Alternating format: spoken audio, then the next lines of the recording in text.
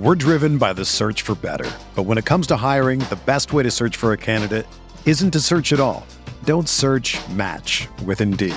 Indeed is your matching and hiring platform with over 350 million global monthly visitors, according to Indeed data, and a matching engine that helps you find quality candidates fast. Ditch the busy work. Use Indeed for scheduling, screening, and messaging so you can connect with candidates faster. Leveraging over 140 million qualifications and preferences every day, Indeed's matching engine is constantly learning from your preferences, so the more you use Indeed, the better it gets.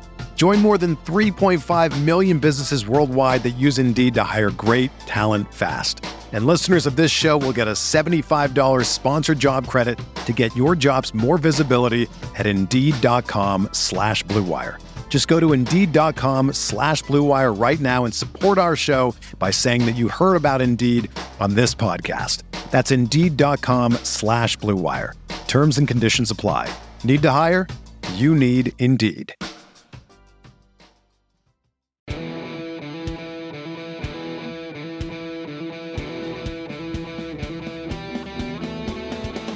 What's going on, everybody? Welcome back to another episode of the Top Dogs Podcast here on the Field of 68 Media Network, and it is about that time to get this thing going again. We are 3 weeks away from the start of the college basketball season. I don't know about you guys, but I could not be more fired up for hoops to be back, and what better way to celebrate than by diving into a podcast on the reigning national champions as they are in the mix for 6.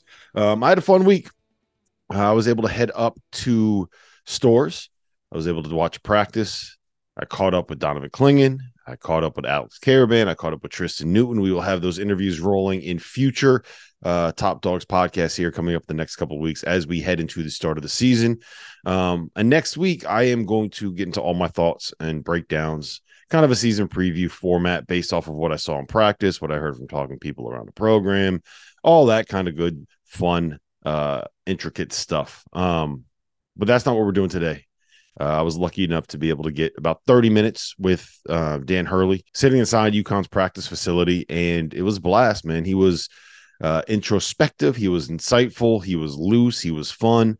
And afterwards, he even stole the phone as I was trying to FaceTime my kids to say good night, and got a full-on UConn chant from my daughter, who also told him that Kyle Schwarber is the best baseball player on the planet. I think you're going to like this interview. There's some fun stuff in there. Like I said, Danny was very insightful about what happened in January last year, about how he kind of had a come-to-Jesus moment, how the Queen Husky herself, Andrea Hurley, helped center him and get him back on the right path. And a little fun story in there about a no-hitter he may or may not have thrown in his younger days as a lefty pitcher throwing junk in Jersey City, New Jersey. But that's enough of me rambling. We're going to have enough of that throughout this season. So without further ado, let's get into it. Dan Hurley, reigning national champion head coach of the UConn Huskies. Big news. The Almanac is officially back. The most exhaustive and comprehensive guide to the 2023-24 college basketball season is available for pre-order now. If you go to cbbalmanac.com, link is in the description below, you can pre-order for just $15.99 or 20% off the sticker price. The format is going to be a little bit different this season. Instead of an 850-page PDF, you'll be getting access to the full site with league-by-league PDFs available for download. The preview will be live on September 20th, so you have until then to be able to get your pre-orders in. So for insight for all 362 Division I teams, from their head coaches and the experts that cover them, make sure you hit that link. Let me welcome you back to another episode of the Top Dogs Podcast here on the Field of 68 Media Network, and I'm thrilled to be joined today by national champion Dan Hurley. How's that feel when you hear that? I know it's like right over my left shoulder. I think that the banner's back there. It feels good. You can see it. It's good, man. So you got fitted for the rings, right? Did you get them? Yeah, we got the rings. You got 2 of them? Got 2 of them because you get the lesser. I think it's like maybe one of the rings is not quite as nice as the other. I think that's the one that the NCAA What have you done with them? Are you just leaving them sitting in the cases? I wore it a little bit. We had some recruits around, so I had to show it off. I mean, if you don't show that off, you're a fool. But then we went right to first night, and I didn't want any of the players to see me like wearing it. It's like this.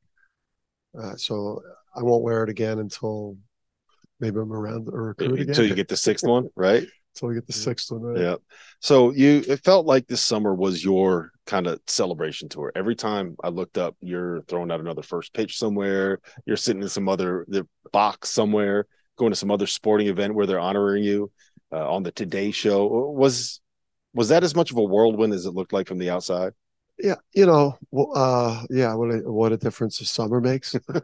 There weren't a lot of invites. I think I got you lose to New Mexico State and you score like 50-something points. Hey, I invited you. I was here in the worst days, huh? What was that, like single A? I think I got a couple single A chances to throw it out. It was. I mean, we did a lot of cool stuff, but and a lot of people see that, but what you don't see is like all the work that you are putting in between. Like we got like mostly the full team in here in June, and we started practicing like it was October, like we did today, just for an hour. And then obviously you grind out the recruiting. So, but yeah, I mean, it's such a hard tournament to win, right? 6 single game elimination victories versus all different types of teams with no home court advantage, man. You win a tournament like that, you deserve to take a bow. Yeah, you got to celebrate it, right? That's what you do it for. No doubt. I mean, that's definitely part of it. The chase to win the biggest prize in our sport.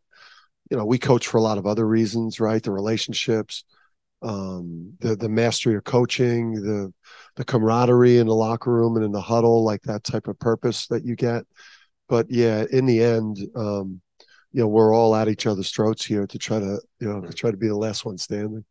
So what was the most surprising part of this last 6 months for you? I would say that just how smoothly the tournament went. I don't know if you're talking about like the actual playing, but I was surprised at how smoothly the NCAA tournament went. You didn't have the greatest experiences in the postseason before that. No, I mean I always try to say that the Maryland, that there should be not maybe give me like the 80% blame on that one, because that was a unique experience in that bubble. Mm-hmm. But I deserve all the shit I took for the New Mexico State game. And just how poorly we performed, and how poorly the team was constructed, and the refusal to adapt to the modern game offensively. I would say I was surprised at how dominant we were in the NCAA tournament. You'd expect probably one of those games to have to come from behind late. And then I would say that the 6 months how differently people treat you in terms of just. Before you go, I want to ask you about New Mexico State, because it does feel like your process changed a little bit heading into last season. And how did you come to that realization, right? Like I don't think that you're someone that is going to change your mind too often, right? Yeah. How did you come to that decision? We need to change what we do, and how difficult was that? It was tough. We're all married to an identity, and we also have, we all have egos, and we feel like what we do is. These guys are unbelievable down there. I hope they're pushing weight. No, but you go from high school at St. Benedict's to Wagner to Rhode Island, and you find yourself at UConn, and you feel like you got all the answers. And the reality of it is the roster construction in terms of shooting and skill, it wasn't there. And then just the creativity in terms of how we were playing. Whether it was half court execution or, the transition game being, becoming productive and efficient. And that was that night, post game nightmares in that hotel in Buffalo, and then that bus ride back ton of soul searching that weekend about the direction that we needed to go with the roster and how I needed to adapt. And culture, hard playing, defensive mentality was only going to get me to a point, and that point wasn't going to be an elite coach. How much of that development was based off of who you were bringing back, right? Because I do think it's really interesting that I don't want to say growth as a coach, but you going to national championship level also came at the same time that you have Andre Jackson, that you have Adama Sanogo, that you have Jordan Hawkins, who, I mean, look, I haven't been in as many locker rooms as you have, but it feels like that trio was about as good from a leadership perspective as you could possibly ask for. Is that fair? Yeah, no doubt. And they all did it in a different way. You know, Jordan had that gunslinger type of confidence. Andre was like the great captain who was incredibly vocal and was like cool with his teammates, but also when he needed to be a hard ass, he was. And then you had Adama, who was just a competitive dog and a lead by example guy. And I knighted them when we got back. I think I met with them on Monday after we lost in that first round of that tournament. And you're the big three. I'm going to put a roster around you of guys that you could really excel with. I'm going to go in the portal. I'm going to get you some veterans that could shoot and that got confidence and that won't shrink in the tournament.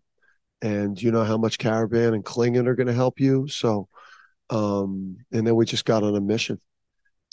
You've spoken before about the mental state that you've been in as a coach and how you've tried to change some of that. Do you feel differently now that you've kind of gotten that, I don't want to say the chip off your shoulder, but you've reached what your goal is in this industry? You can't get much higher than winning a national championship in college basketball. Yeah, I think I'm going to take a lot more confidence with me. I'd say that I'll handle struggles moving forward, like less emotionally. And, I'll believe what you say. But even more so, internally, because sometimes, my sideline behavior is to make a point towards the officials. It's to make a point towards my team. Some of it is calculated. Now, some of it is a guy that at times has come unhinged too, which is something that where I want to be better. I think the master coaches, they know when to make when to make a scene relative to being displeased with something.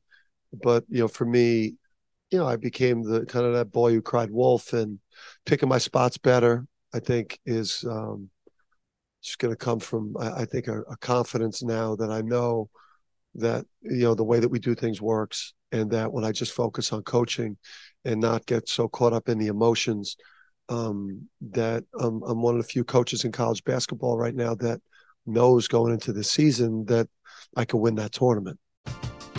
We're driven by the search for better. But when it comes to hiring, the best way to search for a candidate isn't to search at all. Don't search, match with Indeed. Indeed is your matching and hiring platform with over 350 million global monthly visitors, according to Indeed data, and a matching engine that helps you find quality candidates fast. Ditch the busy work. Use Indeed for scheduling, screening, and messaging so you can connect with candidates faster. Leveraging over 140 million qualifications and preferences every day, Indeed's matching engine is constantly learning from your preferences, so the more you use Indeed, the better it gets. Join more than 3.5 million businesses worldwide that use Indeed to hire great talent fast. And listeners of this show will get a $75 sponsored job credit to get your jobs more visibility at Indeed.com/Blue Wire. Just go to Indeed.com/Blue Wire right now and support our show by saying that you heard about Indeed on this podcast. That's Indeed.com/Blue Wire. Terms and conditions apply. Need to hire? You need Indeed. It feels at least from the outside, that you kind of figured all of that out with the emotions and not going after the refs too much in the middle of last year, right? Is that fair to say? Yeah, definitely. January, my wife, Andrea, kind of intervention, you know, Brett Just, the agent, Andrea, the wife, in January, hey, you got to get your shit together here, buddy. You're the type of team. You're too good of a coach to act, all that type of shit. Like you're too good of a coach. You got too good of a team. All the stuff that did you need to hear that from them? I think, yeah, I did. They're two of the people, especially my wife Andrea, who she knows me the best of anyone. She doesn't take shit from anyone, and she doesn't take it from anybody. She obviously, she did a great show with her in Houston. Thank you for that. I'm sure the Providence game will be pleasant for her. I mean, it's always a mess when you go there. So it's not how much worse could it get? Yeah, but the agent, I think, kind of having that conversation with me and saying, hey, man, like, this is your career. This is a big year. My contract was, advancing here, and it was year 5 is, pretty important, like put up or shut up. And you better focus on your coaching and get your emotions in check.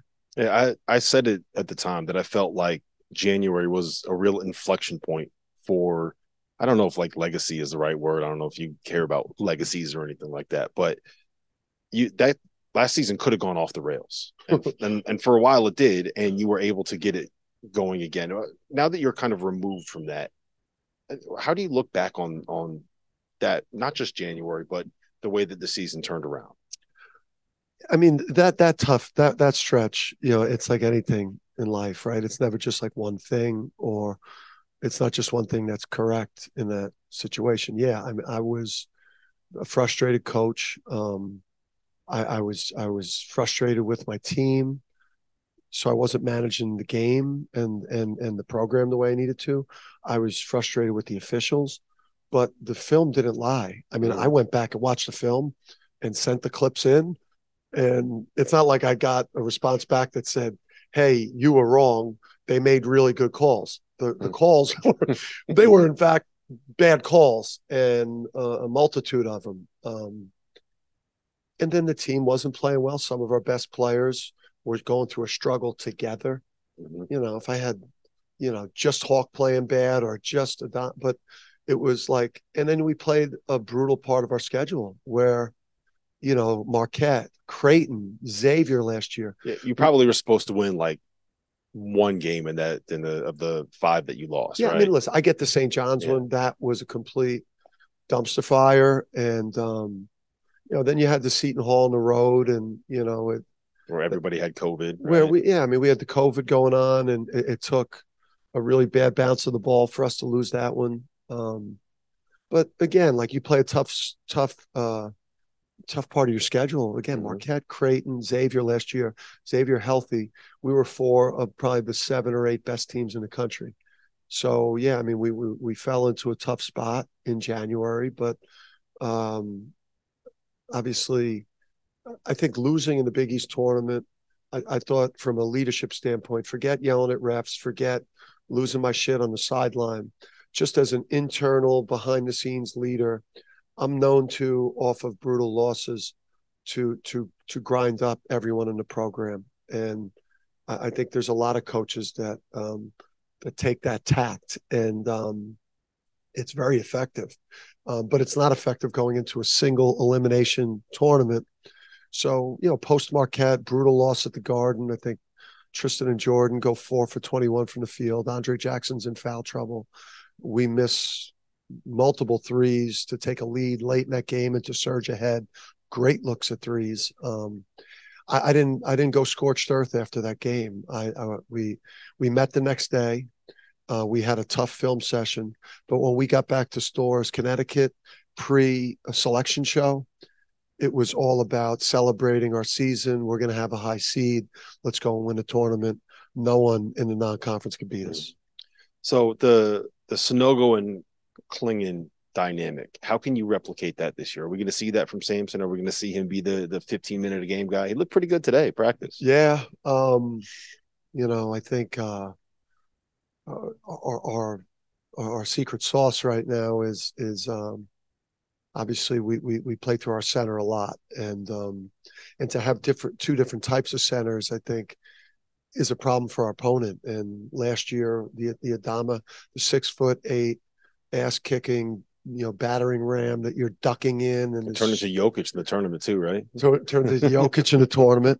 He definitely had the three in his bag. We had to beg him to shoot it. I had to beg him to shoot it versus drop coverage. That's how much of a winner he was. And to have come in last year with the 7'2" rim protector, who I think now has maybe grown to 7'3".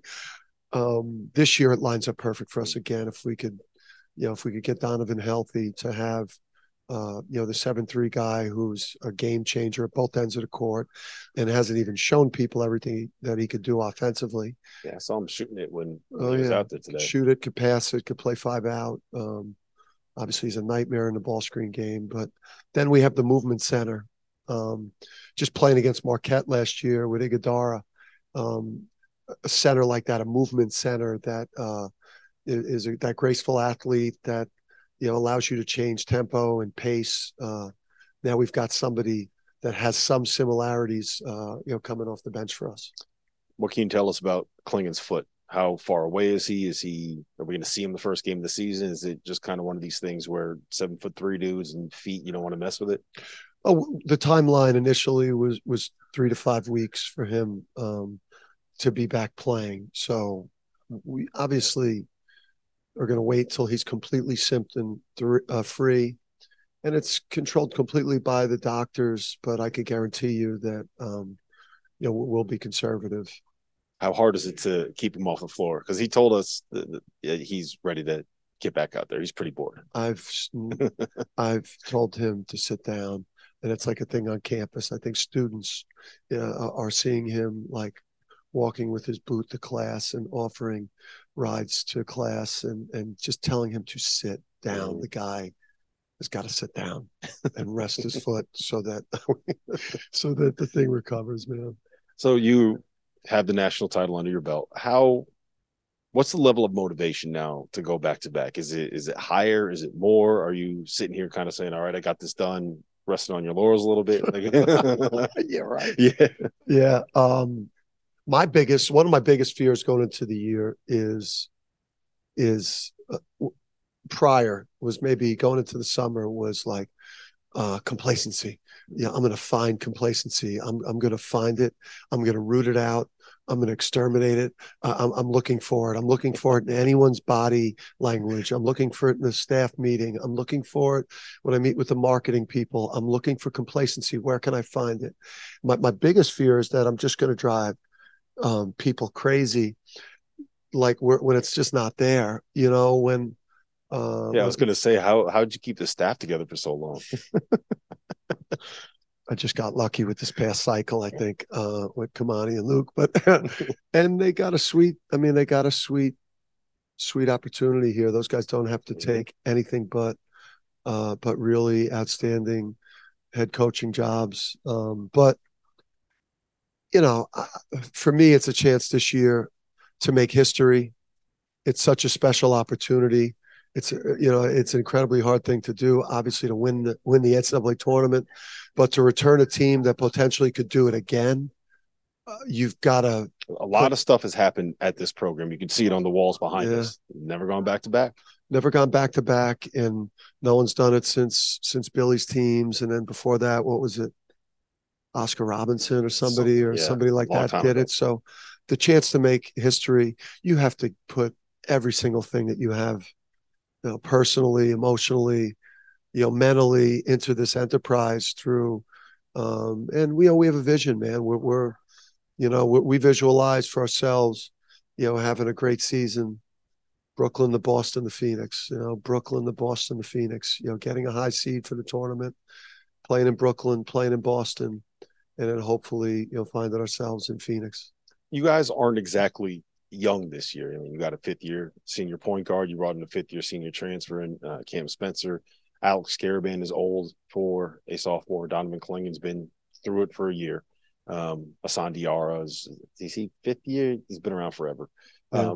But you do have 5 freshmen on this roster, and that's basically half of kind of what your rotation will end up being.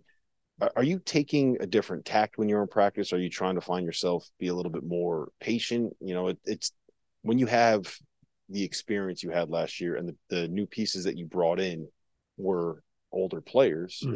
How do you manage that aspect of it?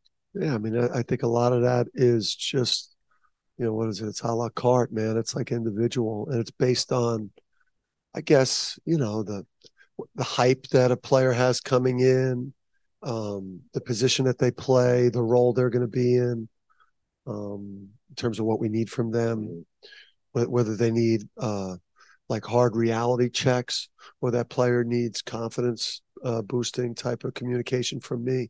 I think the misnomer with me is that I coach everybody the same. I'm just a complete hard ass. And a lot of that is true. I think the failure in those previous tournaments where we weren't playing like modern, smart basketball in terms of the offense, the spacing, the shooting, the passing, the game processors, the pace, the execution.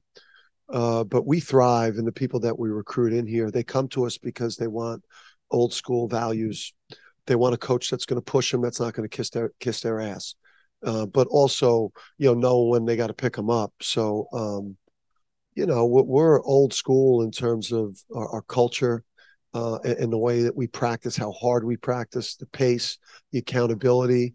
So guys like Steph Castle, I'm on Steph's ass right now because, he's coming into this year, as a potential lottery pick, joining four guys that look like they have the ability to go far this year.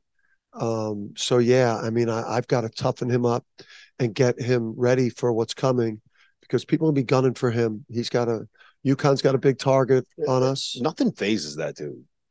He was. I mean, look, I thought he played really well today. I'm sure that you probably have disagreements about that, but you guys got on him, and he was just like it was even keel the entire time. That's impressive. Yeah, I mean, but the way he started practice today would have put us in a hole. Would have put us in a hole like the Xavier game at home last year, where we spotted, one of the best teams in the country when healthy. Like I don't know what that was like 9-0, 11-0 to start, and to do what we want to do this year, Big East championship, have a chance to win another national championship, make history. He's got to play from day one like a veteran. All right. Last thing I got for you. I just saw Bobby in Las Vegas. Right. And he said that, he said that he's glad that he's now the Hurley that has to try to prove himself in the family. Do you think that's fair? I don't think that's fair, but we are known to create chips on both shoulders. Yep. The other thing he said is that you threw a no-hitter when you were 12 years old in Little League. Is that true? Is that true? This guy's crazy. I did. It was like a 5-inning. I think it was like a 10 strikeout, 3-hit. It might have been like a 2-hit shutout, 5 innings, like 10 Ks or something. Like, so what were you throwing? I was dealing. Not hard, not like it was just like a lefty that was just hitting his spots. And then I remember my dad brought the Fa, Eddie Ford, who's like a Jersey City legend, who at the time was a scout with the White Sox. And he came to the house in between starts and showed me all types of exercises to increase velocity. In my next start, I gave up like 9 runs in an inning and a third. Anthony Calandrillo, he had to be too old for that little league thing. He hit he had 2 home runs off me in the same inning, one righty, one lefty. He switch hit over the fence, like one over the railroad tracks and the other one over the concession stand. So I never pitched again. So he hit one righty and then switched lefty just because he already hit one. Because he hit one righty. He was like twice the size of everybody. He hit one over the concession stand, and then I think it was like light rain, like a light rain. He hit the other one over the railroad tracks, and I think Darren Savino might have been on that guy's little league team. And Darren might have hit a home run off me too. That was the end of your pitching career. That was the end of my pitching career. Well, look, I'm glad that it all worked out. Best of luck to you this season. Thanks, brother. Again, congratulations, man. Dan Hurley, national champion.